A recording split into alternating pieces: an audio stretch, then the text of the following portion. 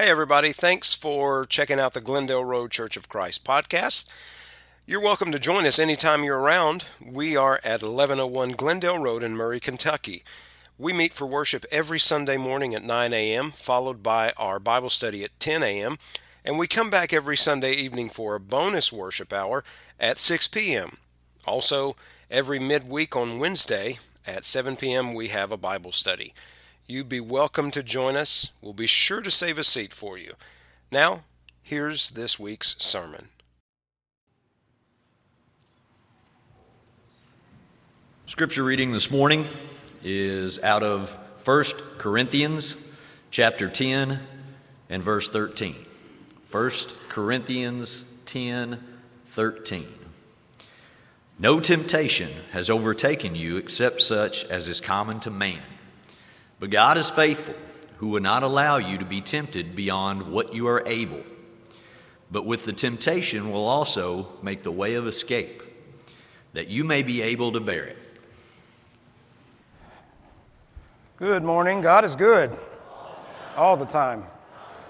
Seen a lot of visitors. I want you to know we're glad to have you with us, and I've been able to meet some of you, and hope you'll consider joining us anytime that you can.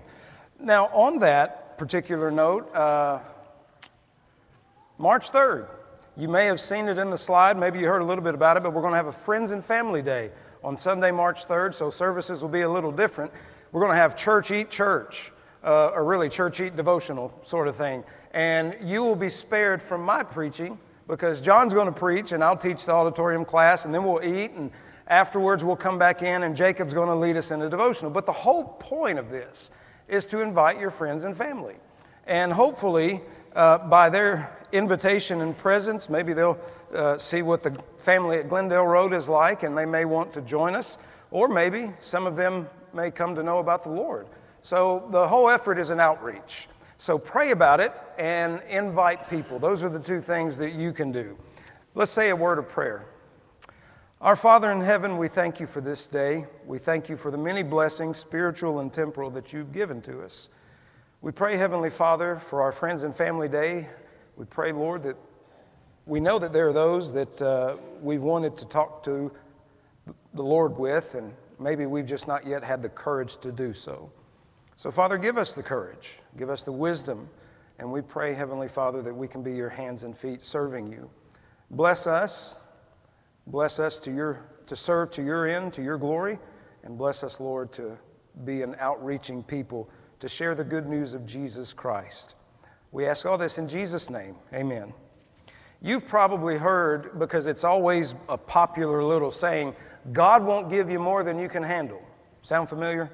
A lot of us have heard that. I don't know where it came from. It's a nice sentiment, but there's no scripture anywhere in the Bible that says anything to that end. But I think people like to think it when life gets tough, God won't give us more than we can handle. And personally, I don't agree with it, because I think sometimes, I don't think God gives us the bad things in life, but I do think that He can work through them. And I think sometimes the burden of life and whatever circumstances we face move us maybe to our knees in prayer or to become closer to God. But this passage in 1 Corinthians is probably the closest to that sentiment that you can find. But it doesn't say anything about God giving us something, but rather that when we are tempted, God gives us a way of escape. In the Bible, we see Genesis 22, verse 1, for example. God is going to test Abraham. Now, He's not tempting him. He's going to test him. James 1:13 says, God cannot be tempted, and God doesn't tempt. And as a matter of fact, if anything, what James goes on to say is that all the good things come from God. Do not be deceived, my beloved brethren. Every good gift and every perfect gift is from above and comes down from the Father of lights, with whom there is no variation or shadow of turning. So God doesn't give us the bad things in life per se, but rather God gives us the good things. But when we're honest with ourselves, every one of us is tempted in some way or another. You have your temptations, I have mine. You handle yours as best you can, as we all do. Sometimes, however, we don't seek the way of escape. We give in to the temptation. And Paul is telling us here in 1 Corinthians 10:13, he's telling us that God provides a way of escape when temptation comes knocking. So if you look a little bit ahead of what was read at the beginning of chapter 10, he's recounted some Israelite history where people in the covenant with God in the Old Testament, where they were unfaithful. And so he's warning the Corinthians not to think that they are beyond becoming unfaithful to God. It's happened before, it can happen again. Just as they were tempted, so you also will be tempted. However, God is faithful. In 1 Corinthians 1 verse 9, that very same phrase is used. God is faithful. So Paul began this letter on the fidelity of God, and he reminds them as well. Now, the pagans around that time, they would have emphasized human will, your willpower, your ability. But Paul emphasizes God's faithfulness. So when you're tempted, it's nothing new. Temptations are common among humans, and one author says the way out is always there right along with the temptation. So let me read you a little story that I happened upon this week, and I'd never heard of Sergeant James Robinson until this. But on April 11th, 1966, Sergeant James Robinson was part of Company C when it walked directly into an ambush set up by the Viet Cong Battalion about 40 miles east of Saigon. Army records showed that the company was already light on men at the time due to leave and injury. The heavy fire they took from all sides quickly decimated their numbers further. They tried to take cover, but it was hard in the dense jungle where enemy snipers hidden in trees could easily spot them. 2 other companies were supposed to back them up, but had lost track of them in the jungle's dense foliage. As casualties mounted and the day turned into night, Robinson moved around under intense fire to collect weapons and ammunition from the wounded to redistribute them to soldiers who could still use them. Robinson noticed one of the enemy machine guns that had been inflicting severe casualties on his men. He'd run out of ammo for his rifle, but he was determined to end this reign of terror. So he grabbed 2 grenades and charged at the entrenched enemy weapon. As he did so, he got hit in the leg with a tracer round, which set fire to his clothing. Robinson ripped off the flaming clothes and continued forward. The enemy is now solely focused on him, and they shot him twice in the chest with a .50 caliber machine gun. But before he lost his strength, he was close enough to the weapon to throw the 2 grenades into the entrenchment. And as they exploded, destroying the enemy position, Robinson passed away. He died where he had fallen at the age of 25. You know, there are a lot of stories of soldiers' exploits in war, and sometimes you never know about them until you're reading something. But to think about what all he did and what he sacrificed. But it all began because of an ambush. Sometimes our temptations ambush us, and we're overtaken, and maybe we're caught off guard, and there are things that we can do. And when I think of an ambushing sin, I think of the story of Joseph. You can look in your Bibles, Genesis chapter 39. I can't read my own writing. Genesis 39. He is the highest ranking servant in the household of an Egyptian nobleman by the name of Potiphar. And Mr. Potiphar is always away doing the work of the kingdom. And so Joseph's responsibility is to oversee the household. But Mrs. Potiphar is there.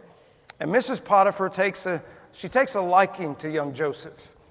And quite literally, he is ambushed with temptation.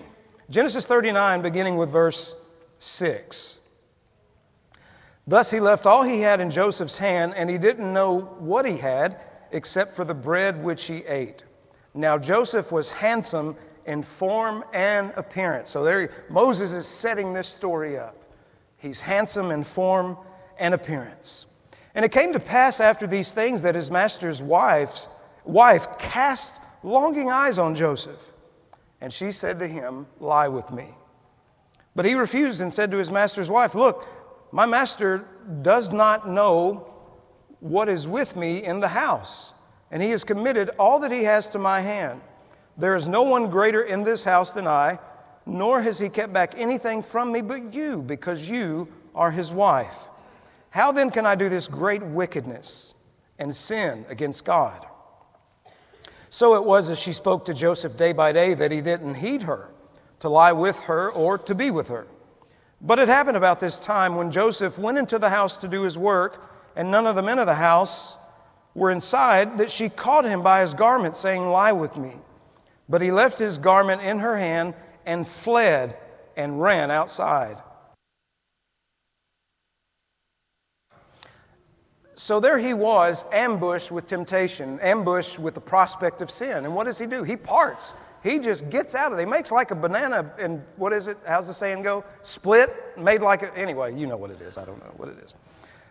Now, I got to tell you a story, and I don't see her, so I think I can get away with telling this.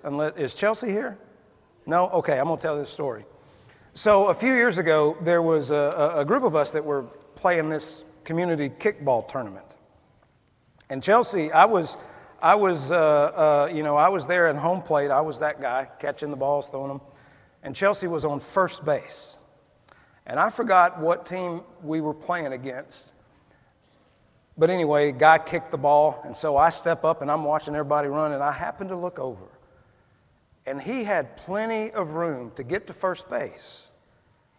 But for whatever reason, he plowed over Chelsea Hendricks. And I hear someone holler, "Hey!" And it's one of those, we're about to fight. You know the tone of voice. So I look over, and I'm sitting there, I see this, and I'm like, he could have went around her. And so then he tries to help her up, and I love it. She just smacked his hand out of the way. I was like, "Good for you." And so, I think the guy apologized, and I'm sitting there going, she's tough. She's tough as nails. And I can tell she really wants to throat punch this guy. But anyway, so we thought all was well and fine. And then after the game is over, I'm walking with someone, and he's looking very unhappy. And I'm like, "Are you okay?" He was like, "Those guys said, we'll keep on running over your women." I said, "Are you serious?" He said, "Yeah." I said, "I'm out." I said, "If we play them again, I'm not showing up." I said, "Because I will lose my job at Glendale Road Church of Christ." I know some of y'all are big sports fans, and some of y'all are just lunatics.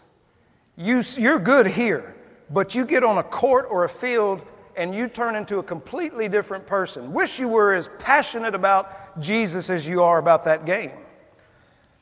But I'll tell you this, I know that if I'm going to be in an environment where something like that can occur, I know how I'll react. I know I'll get angry. I know I may say some words. And if necessary, I may throw hands. "Oh, you're a preacher. You should never say that." I'm a person. I'm a person. And I would invite you to talk to God, because for the longest time I asked him, "Do you really want me to do this? This does not fit my personality whatsoever. I do the best I can." But if someone's going to be cruel like that, I know if I'm there and these guys are going to be like that, there's going to be a problem. So it's best that I not even be there. And there are places we shouldn't be. There are people we shouldn't be around, because you know how you are, you know how you might react, and there's no point in putting yourself in a position where you could possibly be tempted to the point that you will not even resist it. And so Joseph did just that. He parted. He got out of there because he did not want that temptation. And sometimes that's what we have to do. We have to leave certain places, certain people, in order to be closer to God, to be faithful to Him, and to not succumb to our temptations. Secondly, we need to pray. This is something that preachers say about everything. You want to grow spiritually? Pray. You want to be closer to God? Pray. But if you're not a prayer, you'll never understand the importance of it. You'll never understand the effectiveness of it. You get, when you pray, a spiritual formation. The things that you and I pray to God, those things help shape us and the type of Christians that we are. Hebrews chapter 4, verse 16. "Let us therefore come boldly to the throne of grace, that we may obtain mercy and find grace to help in time of need. And I don't know about you, but there's many times that we find ourselves needing the help and the grace of the Lord. And there's a part of that Lord's Prayer. Lead us not into temptation, but deliver us from evil. I read this interesting story about a region of Africa where evangelists had gone, and there were Christians living there. They were very diligent about praying, and they had a special place outside the village where they prayed in solitude. The villagers reached these prayer areas using their own private footpaths through the brush.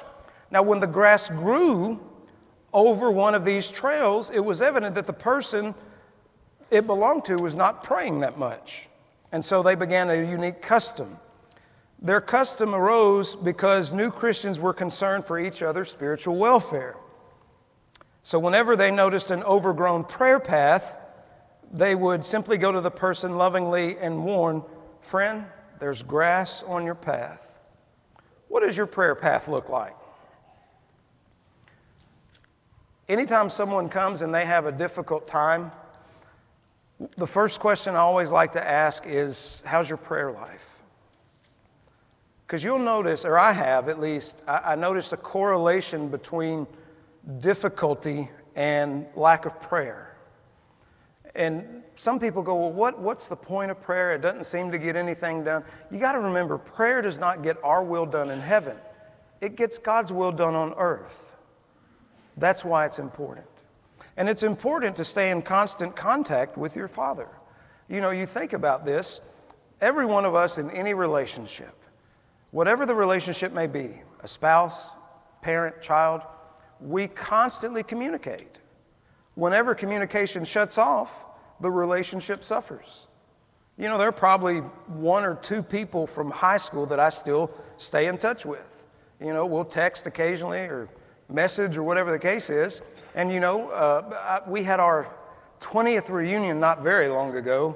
Whew, that makes me feel old. And people were like, "Stephen, you should come. It'd be great to see you." My point was, none of y'all have cared to see me since. Why am I going to come to a reunion of people that I just don't have anything to do with anymore? Thank you, but I'm okay. Y'all have a good time. I hope you have a great time. Communicating with God is very important. So when the temptation comes, get out of there, pray, but you can also purge. And this is one that I found very helpful. Matthew chapter 5, verses 29 and 30.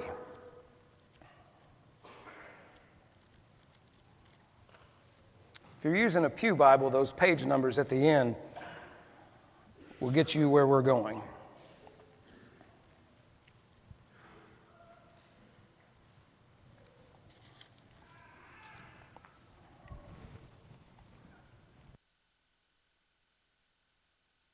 Matthew chapter 5, verses 29 and 30. If your right eye causes you to sin, pluck it out and cast it from you. For it's more profitable for you that one of your members perish than for your whole body to be cast into hell. And if your right hand causes you to sin, cut it off and cast it from you. For it's more profitable for you that one of your members perish than for your whole body to be cast into hell. Now, some people only read the Bible literally. There are parts of the Bible that are not meant to be read literally. There are figures of speech. This is common of the rabbis in that time. They often spoke in hyperbole. It's kind of like my favorite example of hyperbole is when I was a kid, and if I had a smart mouth, my dad would say he's going to slap the snot out of me. Well, that just meant he was going to hit me real hard if I didn't quit. Whether or not that literally would have happened, you know, I guess we'd had to wait to see. I never tested the theory, though. But Jesus is saying, any temptation that you have, if there's something you can cut out of your life, you need to cut it out. And I'll tell you this. Look, this is very handy. We all have them. I've got a Bible app on mine, and I refer to it often, got a lot of other things. But there are things on this, if I sit here and think, if I had that when I was in middle school or high school, do you know the kind of trouble I'd have been in?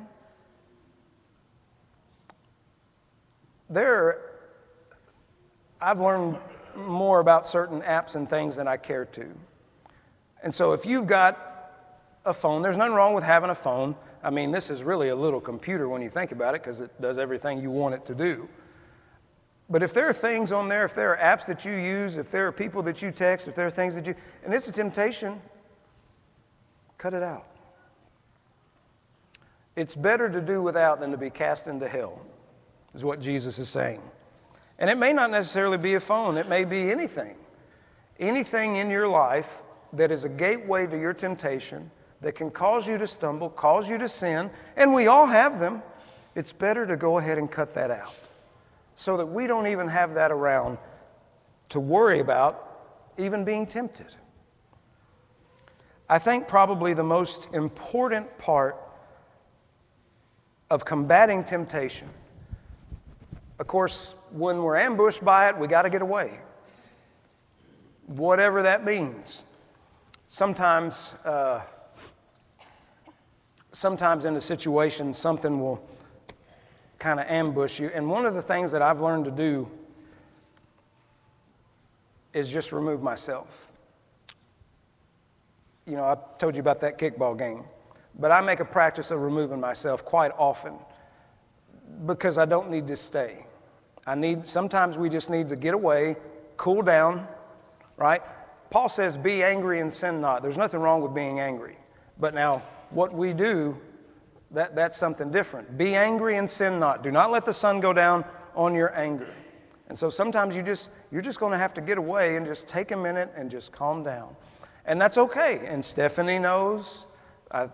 Children are pretty well aware. You know, if I go on to myself, he'll be fine. But sometimes we just got to get away. We got to maintain a prayer life. It's very important. It's very important.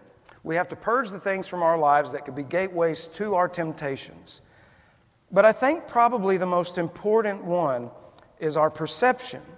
You and I need to be able to know what the will of God is, and we need to be able to know in certain circumstances, what is it that God would have us do? Now, there are some things that Christians think, well, it's okay, we can let that slide, we can get by with it. Well, ask the question, what does God say? It doesn't matter what you and I think. And that's always the thing is, you know, we like to think, we like to discuss, but it's very important to ask, what is God's will regarding this? Now, in that Old Testament book of Hosea, one of the things that is clearly pointed out is why God's people were suffering, why they were being destroyed. And he says here, the prophet in Hosea chapter 4, verse 6, my people are destroyed for lack of knowledge. Because you have rejected knowledge, I also will reject you from being priests to me. Because you have forgotten the law of your God, I also will forget your children. Clearly, knowing God's will, knowing God's way, a great way to do that is read your scriptures. Read the Holy Bible. Most of us have more than one copies, don't we? I mean, you could go into my office and I probably have 2 or 3 on my desk, and then I've got a drawer with a whole bunch of them. And I have different ones because, I don't know, because why not? Right? You should have multiple. Got it on the app, on my cell phone. But reading Scripture is very important because you see what pleases God, you see what displeases God, and that helps me to go, okay, I want to live and I want to please my Father, and I know if I do this, He will not be pleased. But I know if I do this, He will be pleased. And here's the thing you got to think. Don't care what other people would think of you. That's probably one of the worst temptations we suffer from. And that is, well, what will people think about me if I do this or don't do that? At the end of the day, you need to be able to lay your head down and say, God would be pleased. And if everybody else wants to be pleased, that is great and fine. But if others don't, so what? One thing I've learned is if you want to make your life miserable, try and please everybody. That's a surefire way to make your life miserable. But put God at the top. Make it your priority to please Him in all that you do. If your Bible stays closed and unworn, how will you ever know what God's will is? You and I may be committing spiritual suicide when we don't give ourselves to the will of God. And as parents or grandparents, if we're not feeding our children a steady diet of Scripture, we're as good as murdering them, their souls. You know, there's this line of thinking, and that is, well, I brought them to church their whole life. I don't know why they turned out the way they did. I can appreciate that, and I've talked to many people. One gentleman in particular, he came to faith probably in his 60s, 70s, and I thought that was the neatest thing ever, so I was like, I want to go visit this guy. So I went and visited this man and his wife, and we were talking, and I was like, I understand that you just became a Christian not that long ago, and I was like, that's really encouraging because, it doesn't matter how old you are, as long as you got breath, you can still make that important decision. But he said, I've got one regret.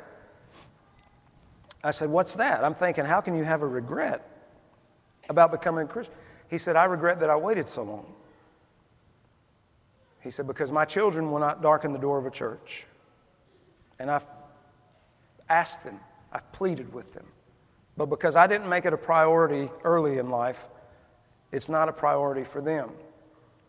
And so let's really look at ourselves and our priorities. And thank you, sir, let's look at also what we make important.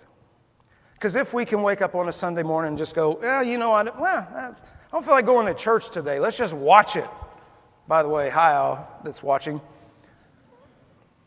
Or maybe you just go, let's just sleep. It's my only day of the week to sleep in. If you make it unimportant, your children see that, and it won't be important to them. If you make it the most important thing, they will see that. And it may be very important to them, or it may not. You can't answer for what another person does, but you can answer for what you do. And we all will. Sin begins in the heart. It's not what goes into the body that defiles a man, Jesus says, but what comes out of the heart. For out of the heart comes evil thoughts, murders, adulteries, fornications, thefts, false witness, blasphemies. These are the things, says Jesus, that defile a person. Matthew chapter 15. And so while we're always tempted by something, let's do our best to eliminate the temptations. If we have to depart, we will. We continue to pray, purge the things out of our lives that can be a gateway to temptation. But let's make sure we know what the mind and the heart of God is, because that will be possibly the greatest guide that we're going to have. Let's pray together once more, please. Our Father in heaven, the spirit is willing, but the flesh is indeed weak. Each of us struggle with our own temptations, and we may have friends that know about them or loved ones, but maybe we think that because we keep it close to our hearts and hidden that nobody knows. But help us to be mindful of the fact that you see and that you know. Father, those of us that have obeyed the gospel, we have been justified by our Lord. We have been sanctified. We have been reconciled to you, but we still face temptations. So, Father, I pray for us all that you would forgive us our trespasses, that you would cleanse us and make us whiter than snow. And, Father, give us strength to go forward resisting temptation. Give us strength to find that way of escape and to not succumb to temptation.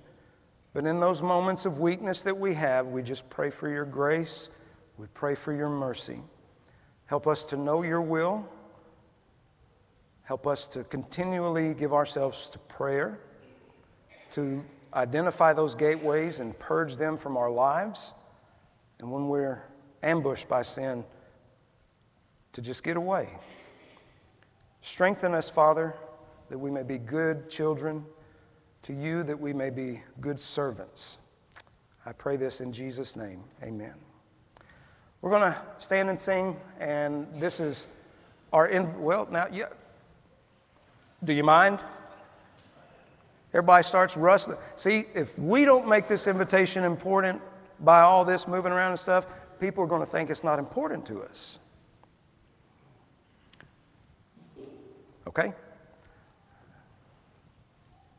Just like children. No, I love y'all. But we have a song of invitation after every sermon, and the purpose of that is for anyone who has never obeyed the gospel. That is, if you've never confessed that Jesus Christ is the Son of God, you've never repented of your sins, or you've never been baptized, buried with the Lord in baptism. If you've never done that, it's an opportunity for you to do that. But it's also an opportunity if, as a Christian, you go, you know, man, he spoke right to me. I've struggled with this, that for so long. And maybe you want the help and the prayers of your church family.